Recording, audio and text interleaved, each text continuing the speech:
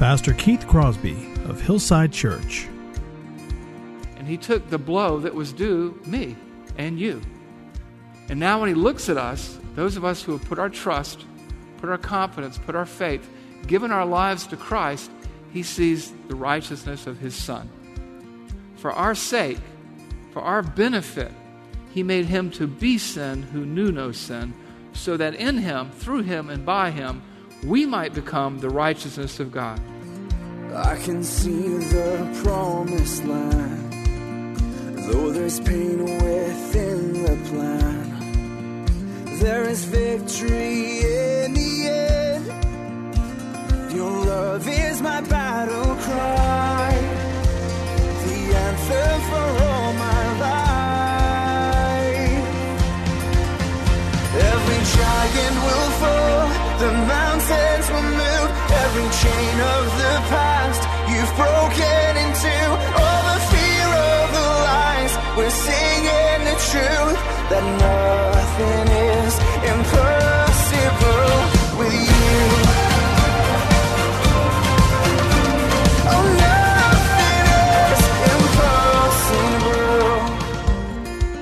Hello and welcome to today's Grace to Live radio broadcast with Keith Crosby, Senior Pastor of Hillside Church in San Jose, California. We are so glad and encouraged that you've chosen to spend time with us today studying God's Word. And we would encourage you to follow along with us in your Bibles if you can. On today's program, Pastor Keith continues his sermon series entitled The Blueprint. So if you have your Bibles, please turn with us today to Colossians chapter 2. And now here's Pastor Keith with today's study. Jesus heals a man born blind, and the man worships him. And Jesus accepts worship. Jesus accepts worship. Jesus believed he was God. He accepted worship time and time again. There's no way that he didn't believe he was not God. And as far as him believing he was the Messiah, and the Jewish thought in that day, it changed around the 11th century AD, but Jewish thought always was that the Messiah was supernatural and that he was somehow divine. Jesus believed that he was the Messiah. How do we know that? Because he said he was. Where did he say that? He said it in John chapter 4. John chapter 4 is the great story of the great account of Jesus meeting the Samaritan woman at the well. And they have this religious dialogue going back and forth. And Jesus tells her a whole lot of difficult things. And he says to her, you know, you guys worship what you don't know, but salvation is from the Jews. You Samaritans don't know what you're talking about. And as they go back and forth, she finally is trying to punt and trying to get out of this conversation. And in John 4, 25 and 26, we read this. The woman said to him, I know that Messiah is coming, he who is called Christ. When he comes, he will tell us all things. She's like, okay, we're in a tie. The tiebreaker is when the Messiah comes, and he's going to set this all straight. He'll tell us, and it won't be about you and me arguing. And in verse 26, Jesus said to her, I who speak to you am he. Jesus thought he was God. Jesus thought he was the Messiah. Jesus time and time again affirms that, and even his enemies got it. Even the people who didn't like him understood clearly what he was teaching. A number of times, they took up stones to stone him, time and time again. Why? He said, why do you stone me? For what good work do you stone me? They say, we do not stone you for a good work. We stone you because you, being a man, make yourself out to be God. They got it. Later on, he says, before Abraham was, I am. And they took up stones to stone him because he invoked the great I am, the Yahweh name of God. And they took up stones to stone him because they knew that he was claiming to be God. I wasn't claiming to be God. He never, ever once does that. And then in John chapter 5, where he really makes them angry and they wanted all the more to kill him, he claimed the same eternality as God, the same ability as God, the same power of God. And then he goes on to say that he deserves the same worship that God gets. What do you think he's saying? Saying, I'm God. They want to kill him. Why? Because they understand that he's claiming to be God. It was no mystery. There never has been a mystery about this. Conspicuously absent each and every time is any backing away and saying, wait a minute, you misunderstood me. He never, ever says that. He accepts worship. He receives worship. He claims the power of God. He claims the right to be worshiped as God. Time and time again, he claims to be God. Even in John 17:5 in his high priestly prayer, Jesus, he says, Father, glorify me with the glory I had with you before the world was. He claims eternality. He claims to have existed before the world existed. There's no mistaking what and who Jesus is and who he claimed to be. He claimed to be God. He claimed to be the Messiah. He claimed to be the Savior. And what you have to understand, and questions that everybody has to answer in their own heart is, do I believe this? Because it is the basis, not just for how you're going to live this life, but for where you're going to spend eternity. Because Jesus is God. And what do you do with that idea? Well, Jesus is God. He's the Messiah. What do I do with that? Let me give you some just very simple ideas for application here. Number one, treat him accordingly. A lot of times we sort of move Jesus down. We sort of play down who he is. You want to be balanced. We overemphasize his humanity, like he's going to put up with anything and everything. And we don't live a life that indicates that we understand who he is and what he's done for us. We need to take him more seriously. He says, why do you call me Lord and not do what I say? Who is it that loves me? The one that obeys my commands. Also, because he is our God and our Savior, and the only Savior there is, we need to serve him diligently, because he has raised us up for such a time as this. He has prepared us. He has rescued some of us here, not because that we're special, but because he's special, and because he loves us, and he wants to take that message of love, help, healing, and wholeness, and salvation to a hurting world. And so we need to take what we know and reflect on that. Because that's who Jesus is, the loving God who came to earth to rescue humanity from its own self-destruction. Now let's talk about what Jesus does. What does he do? Our blueprint says we believe that Jesus Christ is our representative and substitute, shed his blood on the cross as the perfect, all-sufficient sacrifice for our sins. His atoning death and resurrection constitute the only ground for salvation. So what did Jesus do? Jesus died on the cross for our sin. The God of the universe, who existed before the world was, living in heaven where there's no sickness or sadness, came to this earth to pursue us. The sinless one took the penalty for our sin. Jesus came and lived as a man. He kept the law. He honored his Father in heaven. And then he took the penalty for all of our sins upon him. Where do we see that? We see that in 2 Corinthians 5:21. 2 Corinthians 5:21. Look at this. For our sake, for you and I, for all of us here, he, the Father, made him, the Son, Jesus, to become sin, to be sin, who knew no sin. He took the one who never had experienced sin, and he put the penalty of all of our sins on him. Why? Well, there's a "so that" there, and that always tells you why. In the Bible, I love the Bible, it'll tell you a fact, and it'll give you the reason. It'll give you a command and give you a reason. So that in him, in Christ, we might become the righteousness of God. You see, before I was a Christian, God looked at me, he saw all my sins. And God hates sin. And so what he did was he took my sin and he put it on Jesus, and he took Jesus' righteousness and he put it on me.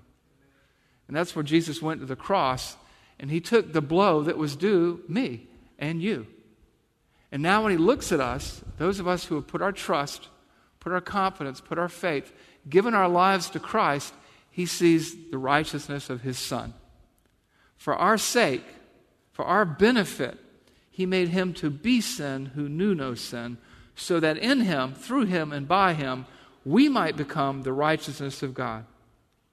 For our sake points to the fact this was done on our behalf. This was done by Jesus. He is our substitution. He is our sacrifice.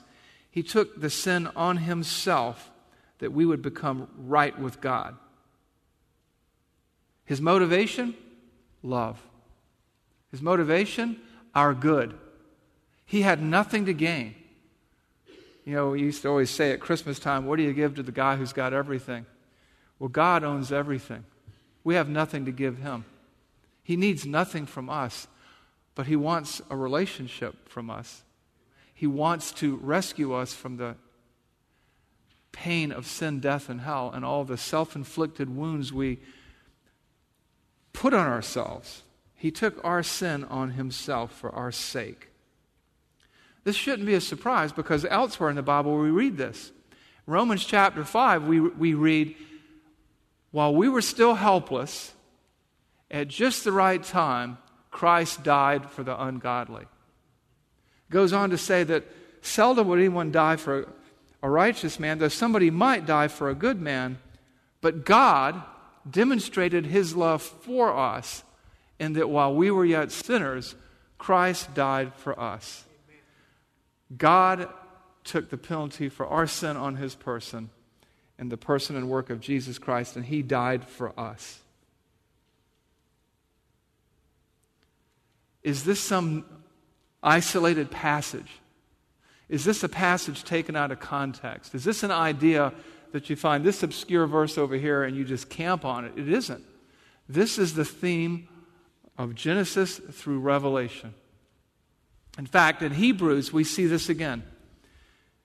In Hebrews chapter 10, 11, and 14, I want you to look at this because there are people today who would tell us, well, Christ may have died for sin then, but you've got to do something to correct for your sin now.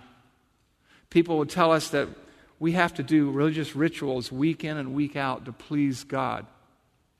There's a Christian-like group that teaches that Christ's death on the cross paid for original sin, but the sins that we commit have to be atoned for weekly, and Christ has to be sacrificed again and again, over and over again.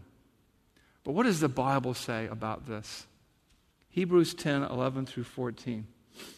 Every priest stands daily at his service. So the Old Testament priest every day was prepared to make sacrifices, offering repeatedly the same sacrifices which can never take away sins. The sacrifice that the priest made was a symbol of what was coming, that someone else would suffer the consequences for our choices. And the good Jew brought his sacrifice, something important to him, something valuable to him, because he believed God, and by faith in God, he sacrificed a cow, a bull, a lamb, a goat, which would be like sacrificing your car today. It would cost you something. And then in verse 12, but when Christ had offered for all time a single sacrifice for sins, he sat down at the right hand of God, waiting for that time until his enemies should be made a footstool for his feet. Verse 14, for by a single offering he perfected for all time those who are being sanctified, those who are being saved, those who are being set apart as children of God. Under the old system, you had a symbol of what was to come.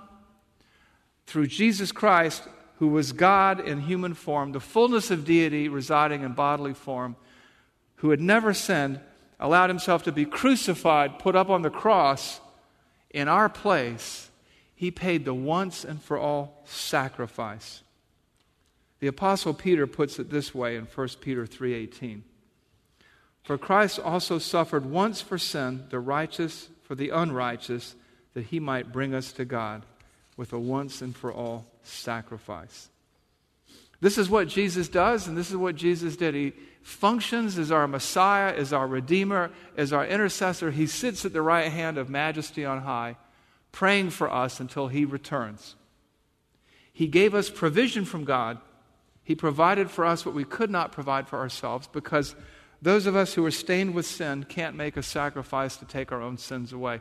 Somebody has to come in and give us a bailout. You remember the financial crisis. We talked about this before. We were underwater in our sin debt the way people were underwater in their mortgages. We were upside down, and we needed a bailout, and God came to earth, lived and fulfilled the law that we broke, and then, being sinless, He allowed human beings to nail Him to the cross, and there He took the penalty that was due us. He is exclusively our Savior, our substitute, and the lover of our souls. God does for us what no man can do. He achieved for us what we could not achieve for ourselves. And that's why Jesus is the only way. What did Jesus say about Himself? I am the way, the truth, and the life, and no one comes to the Father but through me. And in Acts 4:12, we're told that there's no other way to God. Different religions aren't the way to God. It says in Acts 4:12, there is no other name given among men under heaven by which you can be saved. Jesus is God, and Jesus saves. No one has loved us like this.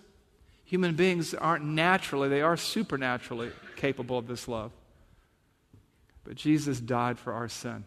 And better than that, believe it or not, He rose from the dead. So you see, there are a lot of dead religious leaders in this world. There are a lot of dead religious teachers, but none resurrected. And this is the other important part of our blueprint, right? We believe that He was God. We believe that He was the Messiah. We believe that He died for our sin and victoriously rose from the grave. Why is that important? Because it means you can trust Him. It means that His word is true, and He demonstrated it by conquering sin, death, and hell for you and for me. God's love reaches beyond the grave. That's one reason for the resurrection. What Jesus did in His resurrection was to show us He's exactly who He said He was. He's not some magician like David Blaine, only with way cooler tricks. He's the Messiah and the Savior. In fact, and you hear this sometimes in the modern Christianized world, well, I believe that Jesus was a good teacher, and I believe He was a good guy, and I believe that I don't really think His resurrection is that important. I don't think, well, what does the Bible say? And in 1 Corinthians 15, and sometime you should read all of chapter 15, but I'm just going to excerpt it here, starting in verse 12, going through verse 19, where it talks about how important the resurrection is to each and every one of us in this room. Now, if Jesus is proclaimed as raised from the dead, how can some of you say there is no resurrection of the dead? But if there is no resurrection of the dead, then not even Christ has been raised. Verse 16, for if the dead are not raised, not even Christ has been raised. And if Christ has not been raised, your faith is futile, and you are still in your sins. Then those who have fallen asleep in Christ have perished. And if in Christ we have hope in this life only, we are of all people most to be pitied. I remember I heard somebody say one time to a pastor, I don't believe what you believe, but I believe it's beautiful. He goes, well, if it's not true, it ain't beautiful. That's what Paul's saying here. If there is no resurrection, everything we believed is futility. But there is a resurrection. And we have to come to terms with that, because in this world, there are really just two choices when it comes to religion. The religion of human achievement, where you do something to make yourself right with God and fix everything you've broken and others are broken. And then there's a religion of divine achievement, where God does for you what you could not do for yourself. Now, this other religion over here has many different names, but this religion over here has the name Christianity, because we are followers of Jesus Christ, God in the flesh, who came to earth to do for us what we could not do for ourselves, who saved us and then demonstrated that he could be trusted by his resurrection power. And that is the power that he will place in you when you embrace him. You know, you talk to people and say, if you died today and stood before God, would he let you into his kingdom? Yes. Okay, why is that? Well, because I'm a nice guy. Well, there's none righteous, no, not one. Oh, because God is love. The wages of sin is death, but the gift of God is eternal life in Jesus Christ. The bottom line is you have to figure out where you are. There's man, and there's God, and there's this big gulf in between, and we can't get to him in and of our own strength. But through the cross, which serves as a bridge, we can, if we put our trust and our faith in Christ. And what all of us have to understand today is where we stand on that chasm and where we stand in relation to Jesus Christ. Jesus said, I am the resurrection and the life. Whoever believes in me, though he die, yet shall he live, and everyone who lives and believes in me shall never die. Do you believe this? Do you really believe this? Because lives hang in the balance. And maybe your life hangs in the balance. Maybe you know about God, but you don't know God. You know about Jesus, but you haven't surrendered to him. You haven't embraced him. You haven't received the gift that he offers. Let me encourage you today. Stop resisting. He wants to bless you with what you don't deserve. He wants to give you a gift. And he offers that gift to everybody, but he only gives it to those who will receive it, who will put out their hands and say, I need a Savior. I'm not just not perfect, I'm bad. I'm not as good as I need to be. Too often I love myself more than I love others. Too often I say things about people or think things about people that I shouldn't think. And I know that the wages of sin is death, but I know the gift of God is eternal life. And oh God, please give me that gift through Jesus. It's not painful, but it will change you from the inside out.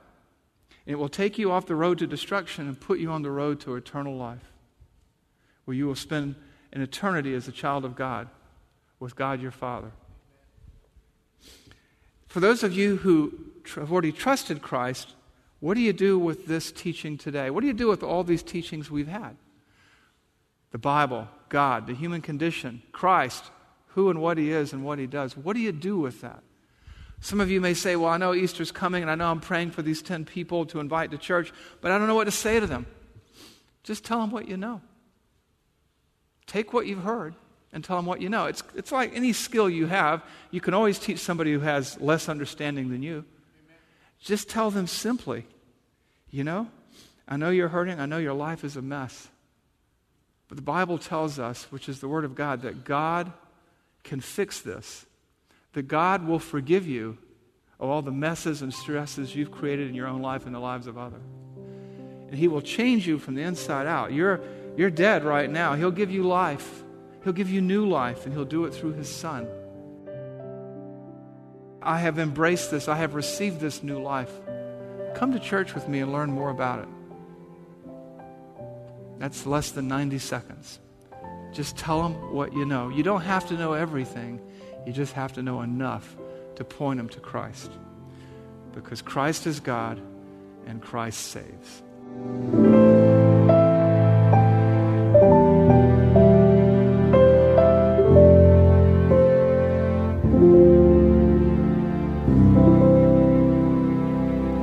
Pastor Keith Crosby on today's edition of Grace to Live.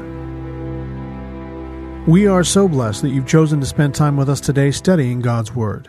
And if you'd like more information on Pastor Keith or Hillside Church, here's how you can connect with us.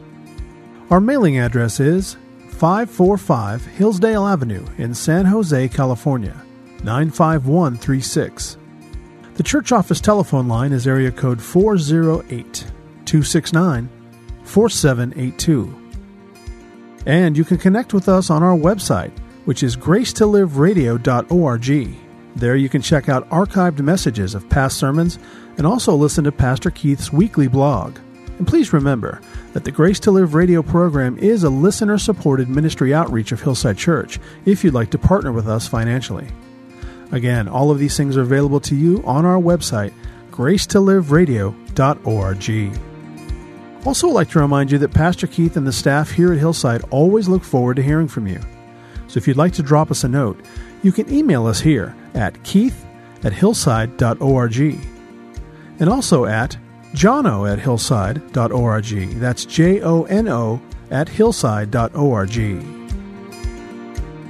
Well, we hope that you'll join us again next time for Grace to Live. But until then, I'm your host, Kevin Reeves, and on behalf of Pastor Keith and everyone here at Hillside Church, it is our prayer that the Lord will richly bless you. And thanks for listening.